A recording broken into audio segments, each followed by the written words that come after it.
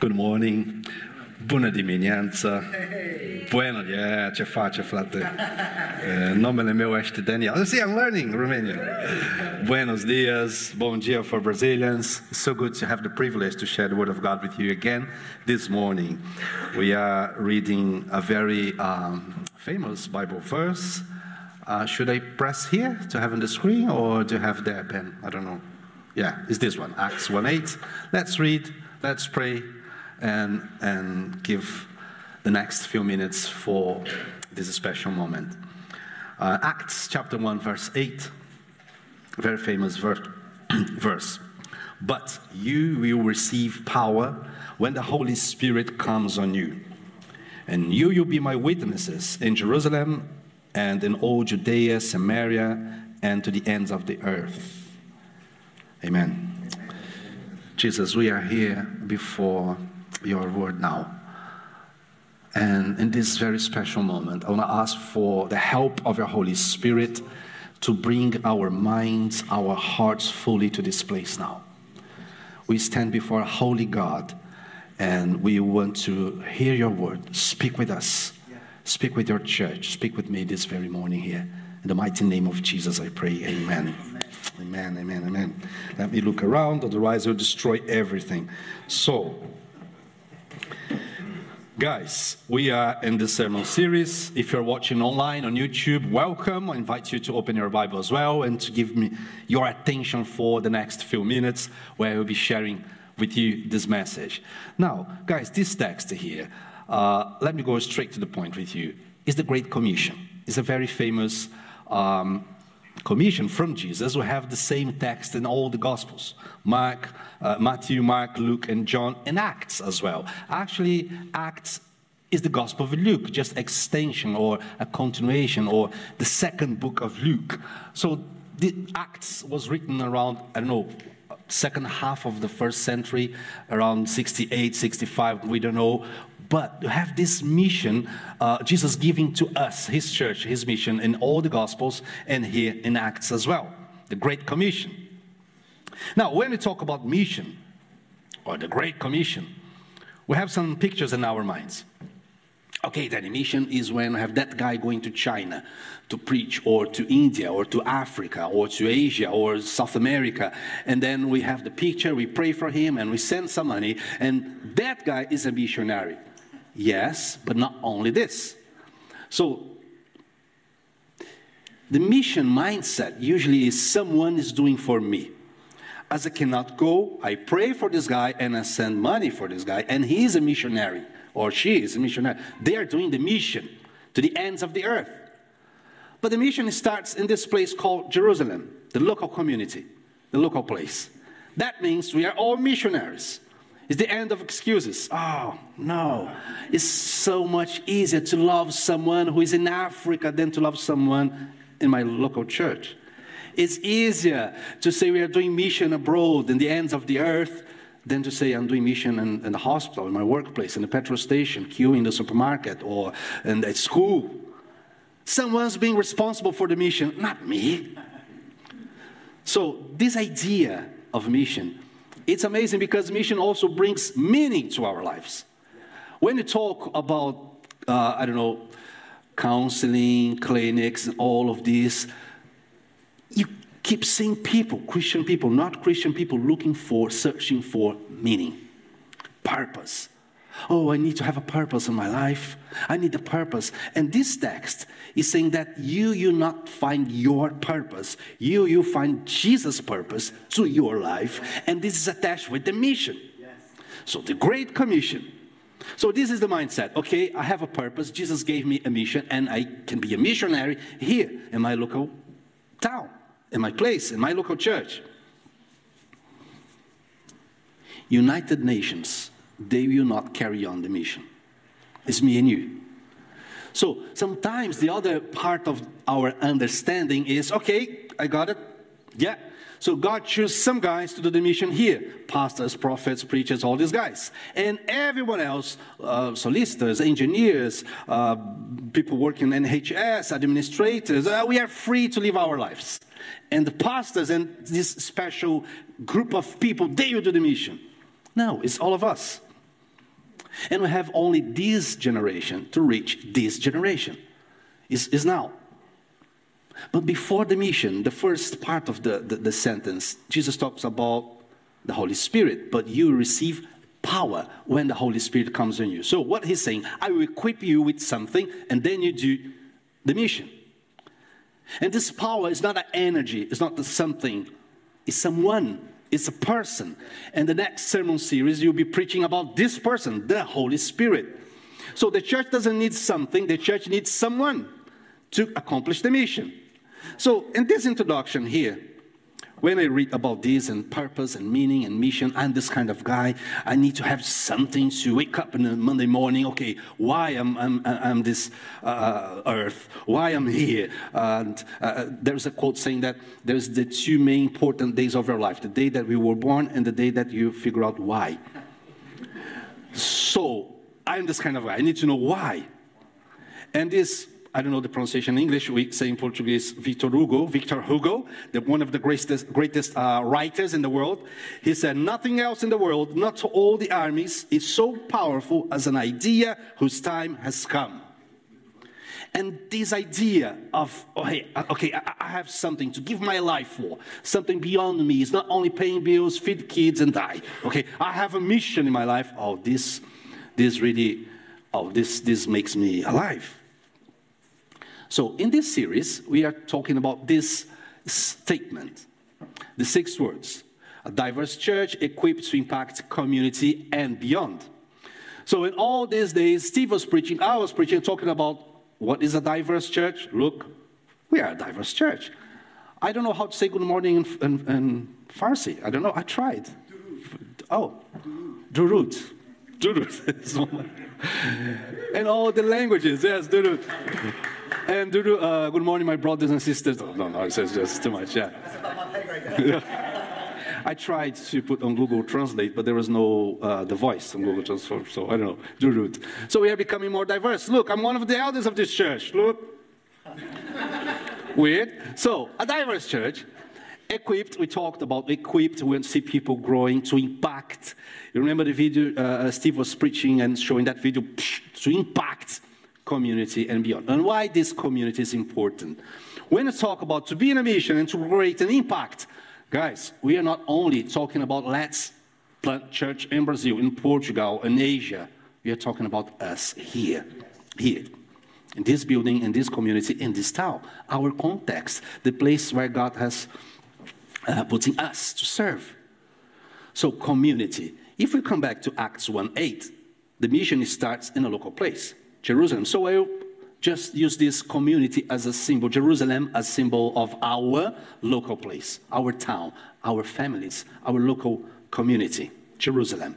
This place, everything starts here. We don't want to be that kind of church just talking about things abroad or what God is doing there, where the wind of the Spirit is doing there. We are really, really praying to see what God wants to do here with us, in your family, with your kids, the next generation of this church, with the next leadership group of this church, this local place. Yes. So why this is so important?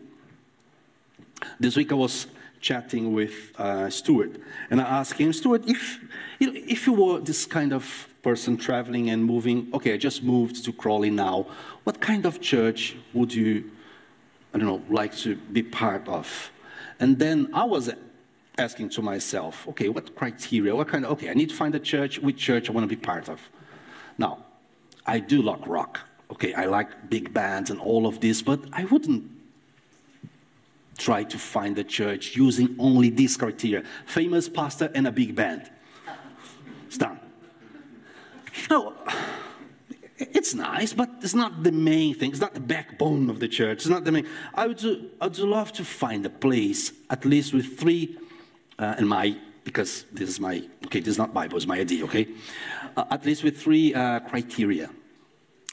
Number one, a church that confronts me when I'm not living according with the Bible.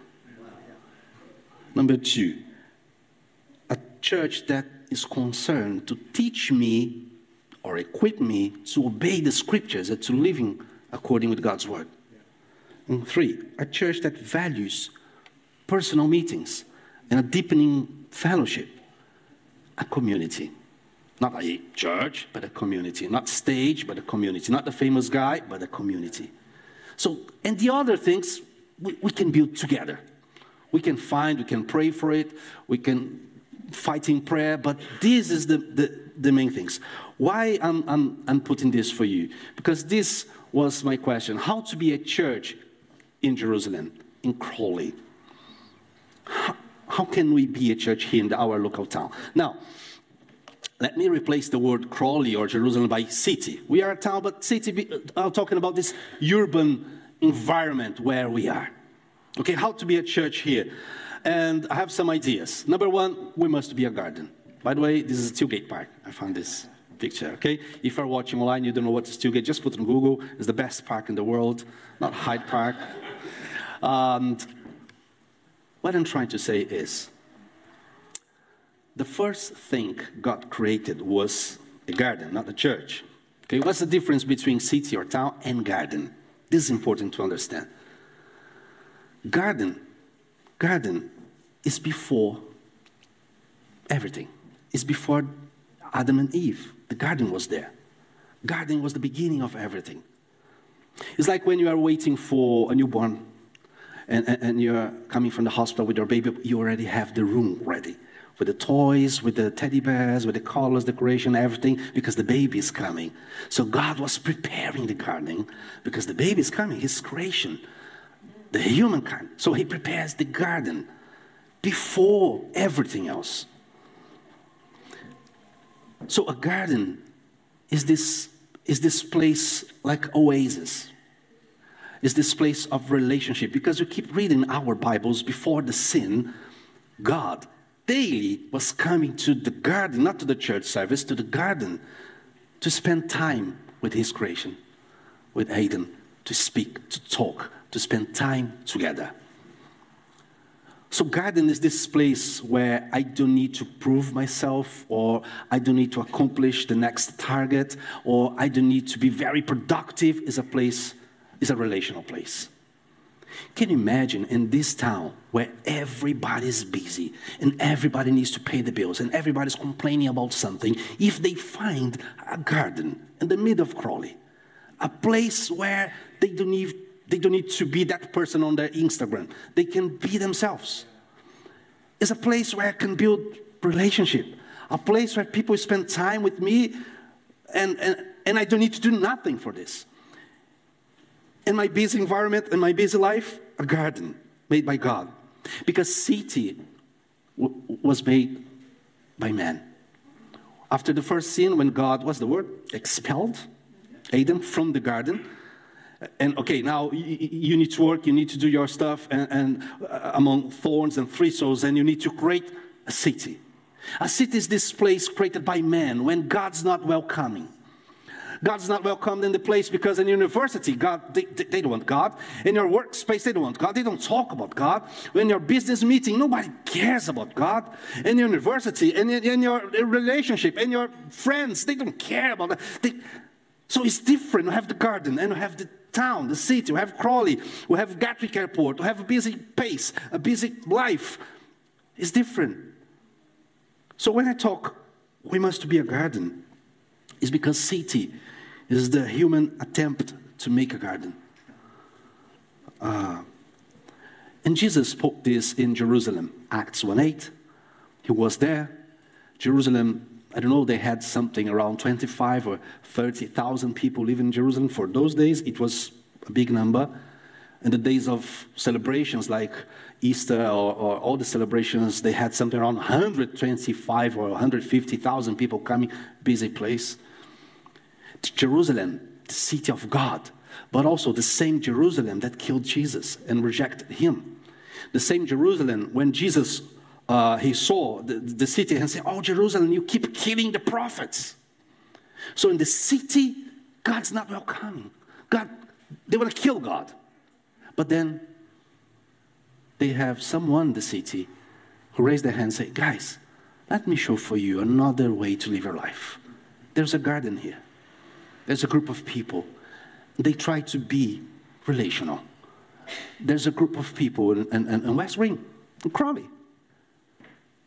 We are trying to build a garden where God is there. God is not in the building. I know you understand what I'm trying to say. God is here. There's a group of people, they live a life in a different way. So when I talk about mission in Jerusalem, wow, I'd love to be part of this garden where nobody's chasing you, nobody's doing emotional kidnap with you. Oh, if you don't come Sunday, you're going to hell. Or where are you? Why you didn't come on Sunday? Well, if I miss you, I invite you for a coffee or a pizza, not to put a burden on you. It's relational. How to be a church in Crawley? We must be a garden. Second? No, the other side? Yeah, another, yeah. Too much technology for me. We must to preach the truth. We must to preach the truth. Now, why I'm telling this, guys? Because the text we read says, you will be my witnesses in Jerusalem. You have a message to tell them. It's not only to be a cool, nice place where everybody's friendly, and you have something. Because people, they can find something similar with gardens and some association and clubs, but you have something. You have a message. You are witnesses. You're not only a well-behaved people. You have something different, the truth. Why I put Billy Graham in this picture? Because it was so funny. In 1954 or 55, let's say 55, he came to preach in London.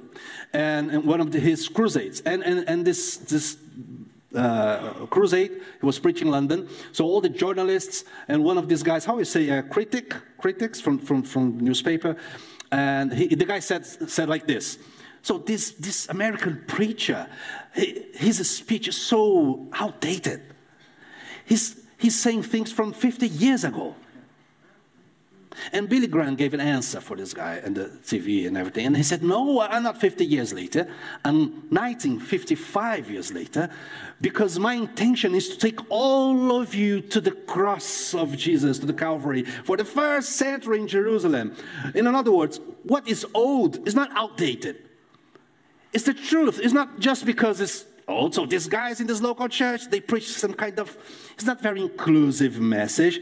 It's the truth of the gospel. It's not outdated, and it's still here, and it's still powerful to change the human heart and our minds. So, the Bible calls the local church as a pillar and foundation of the truth. And people are looking for truth. So a place where, in this garden, you can find the gospel. So in this place you can find the good news of Jesus Christ. In this garden you can find the message. It's not only good advice, not only self-help, it's the gospel. And guys, I was this week looking for, I saw this week one of these pictures in my phone with my parents. They passed away. My dad passed away, I don't know, 3-4 months ago.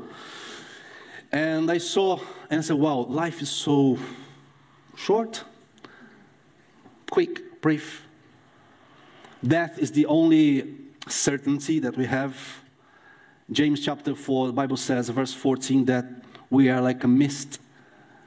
We just are here for a little while and then vanishes. Like a mist. Like when you are cooking and you open the pan, that steam, how? Seconds, and it's gone.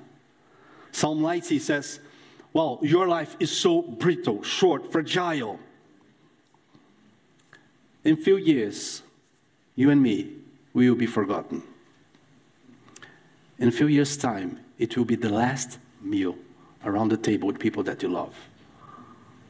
The last hug, the last kiss. Nobody's thinking about this. People are not worried about this. Jesus said, what can anyone give in exchange for their soul? People are worried about makeup, holiday trips, or food. People are worried about housing, lose weight, shopping, TikToks. I remember when I was a kid, there was a time where the churches, they used to preach a lot about that day, the returning of Jesus Christ. And the church, they were really engaged in evangelism. And the motivation was, We need to warn people about the danger that's coming. I remember those days. I remember those days when I read the first time Amos in the Bible is there. And when he said, get ready to meet your God. Witnesses of the gospel.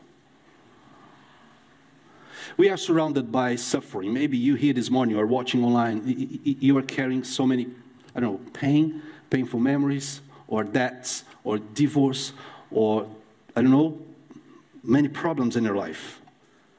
But let me tell you something. The main problem, the root of everything, is not your problems. It's not my problems.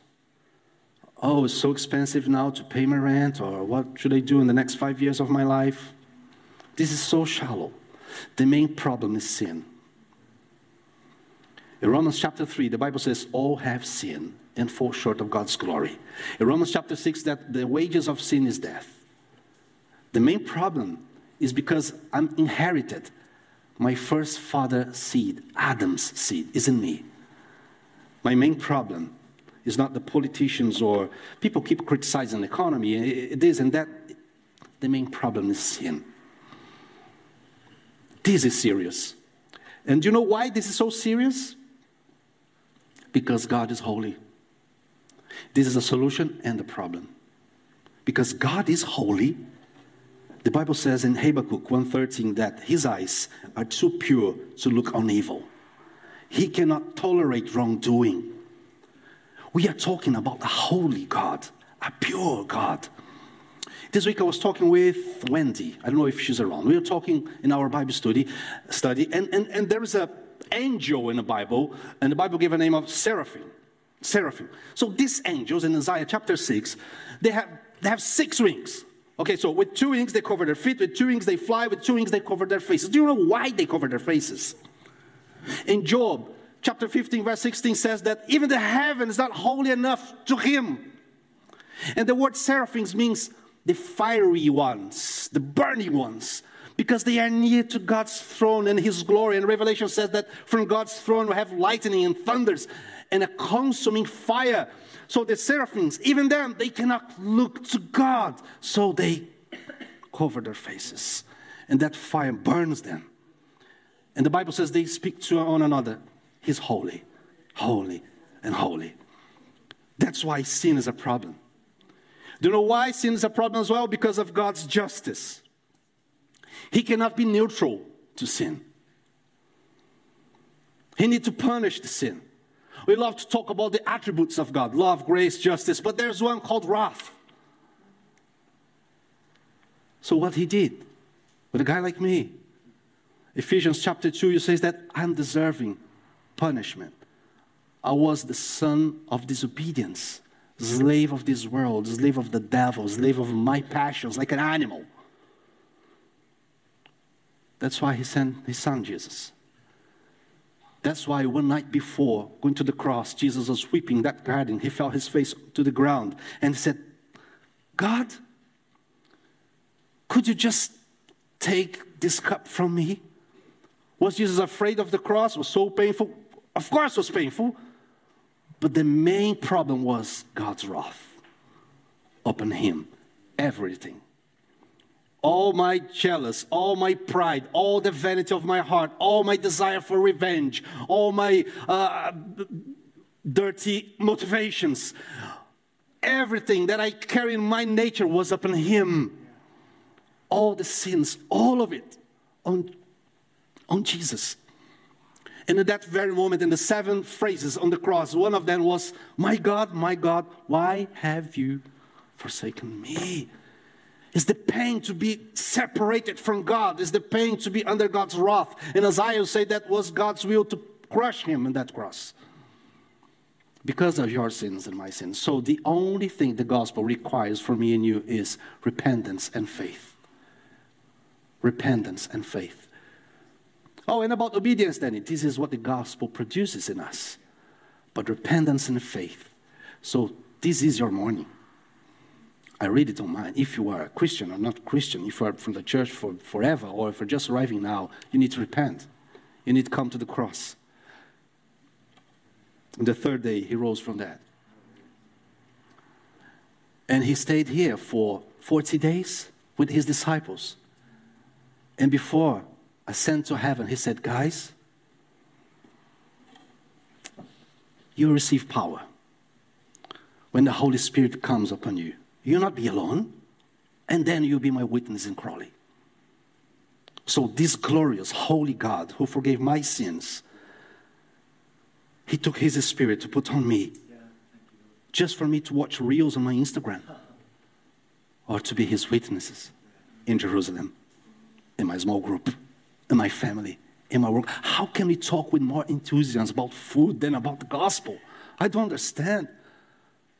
I was deserving of hell. He saved me without nothing. Why he chose me? I don't know. There is no explanation. Because of his love and his grace, and to send his son, Jesus Christ. My Jerusalem, my witnesses in Jerusalem, here. You didn't need to learn another language. You need to learn the culture. You need to study theology. You don't need all of this. You just to be the witnesses, the witness of Jesus Christ. You know what I did now? I witnessed. I was a witness of the gospel. I was explaining the gospel. And then he sent his Holy Spirit. He's working in you, with you. So this, to be a garden who preach the truth, is not only to be a place who give good advices, but a place to invite you to change your nature.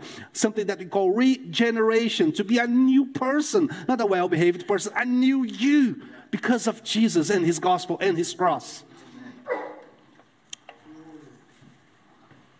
How to be a church in Crawley? Well, must be a place of belonging. People are looking for this. You see, how we say the whole auditorium is not a church. Community and auditorium or hall is different things. They are very different. You see, tree is natural. A bridge is artificial. So waterfall, river, is natural. The water in your pipe or the shower in your bath room is artificial. Conversation around the table is natural. It's garden. Cinema is artificial. It's city. So we do have auditorium. We have a name, a sign behind in the front of this building. The Carey Center, Crawley Community Church, all these things, all of these artificial. This chair, everything. The community is the garden. Community is natural. So, why I'm saying this? Because gradually, everything that's artificial is becoming natural for people. After some time, we start to think that cinema, shower, all the things, they're natural. And then we take this to God's relationship, our relationship with God. So we think, okay, we go for that building at weekends, Crawley Community Church, so I'm part of a community, and I'm just coming to the building. And what we do, when you are part of the artificial, thinking that we are part of community, we are reproducing the city mindset. What is artificial, not what's natural, because people are becoming machines. I remember one day I was visiting my brother, and he used to live in a building in the 5th floor. I was coming down the lift. When the lift was open, I saw this lady coming. And she recognized me from the church, but I didn't remember her. I said, oh, hello, I'm from the church. Oh, okay, really? You see, it has been 3 months since the last time I went to the church. Nobody called me. Nobody was, and I didn't know. And I said to her, wow, sorry, I had no idea. But then, in that conversation, we closed the lift, and the lift was up, and we stayed there talking. I was explaining to her, well, you can be in the church building, you can be here, but not be in the community. Because if you are here, but not in the community, we don't know what's happening in your life. But if you're part of the community, we do know what's happening in your life. And then we would know why you're not coming more, if you need something, if you can pray for something. Because the community is a place of belonging. And some people, they complain, I'm so alone, but they don't share their lives in the community because they're afraid of. And we start to create this artificial thing. We are going to the church as a city mindset made by us. And God's desire is to be intentional in the mission and the community first in Jerusalem, a place of belonging. If you are not in the community, you are reproducing the city. Church is this place. So when I was thinking about what to share this morning, I was thinking, okay, guarding relationship, preaching the truth, the gospel, in a place of belonging. You see how many things before we talk about the beyond, the ends of the earth, a place where you can send an email, a place where you can spend time with someone, having a meal, sharing your life, and people praying for you, and you can say in your workplace, well, I do have real friends. I have people that care about me. I have someone that I can call. I'm not alone. And then you start to flourish inside Crawley, inside the city, showing, hey, there's a garden, there's a garden, there's a garden. And what happened when people, what happened when last time you went on holidays, in a nice holidays trip and have an amazing meal, or the last good experience you have in cinema, you and your I don't know, spouse or friend, and you think, oh, we must bring that person. Well, I must call, I take a photo of this meal and I send for that. You think in someone that you love.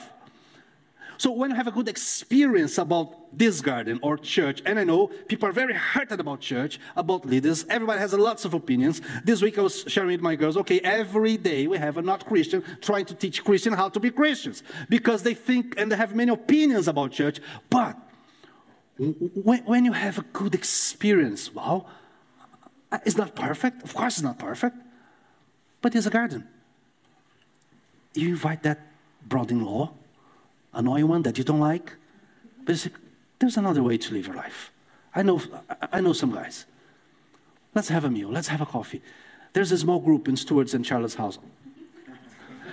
So these people in the church, they have these groups.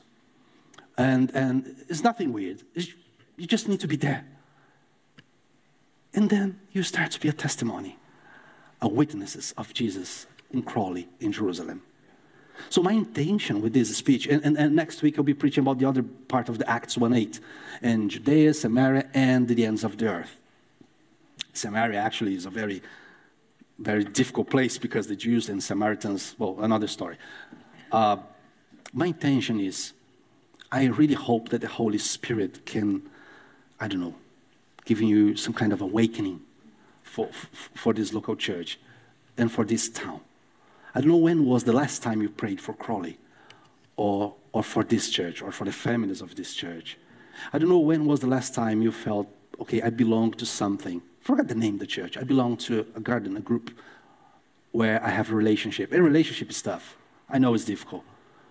But my intention is it's good to belong to a family. Let's pray. Let's stand.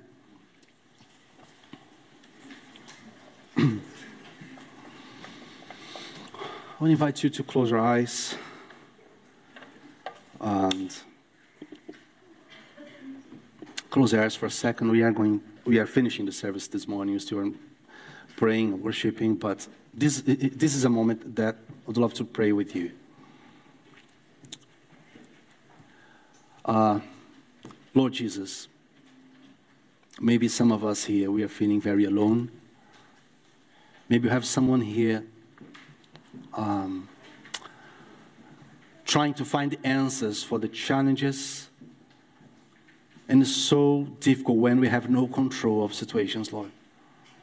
And it's so difficult when we keep carrying our burdens and we don't have anyone that we can share. It's so difficult, Lord Jesus, when we feel alone. And I pray in this very moment, asking for your Holy Spirit, please help us to be more open. Help us to open our houses, our agendas, our time for people. Help us to be more community and less building. Help us, Lord Jesus, to not be in a rush, to give ourselves for people. Help us, Lord Jesus, to remain rooted in the truth of the scriptures. In our days, everything's so confused. There's so many different teachings. There's so many different aspects and approaches and different kinds of churches preaching crazy stuff out there. But help us to remain faithful to the scriptures and to preach with love, not with judgment, with grace. Lord Jesus, if there's some heart here that's hurted in this church, some heart here that was hurted by the leadership of this church, by the eldership team of this church, by the small group leaders of this church, and maybe this person is bleeding and we don't know. You do know. You know everything about it. I ask for healing, Lord Jesus. Help us to fulfill your purpose for this local church. Help us to be part of your mission in Crawley, in our Jerusalem, the place that you put us in this season of our lives. I pray in Jesus' name.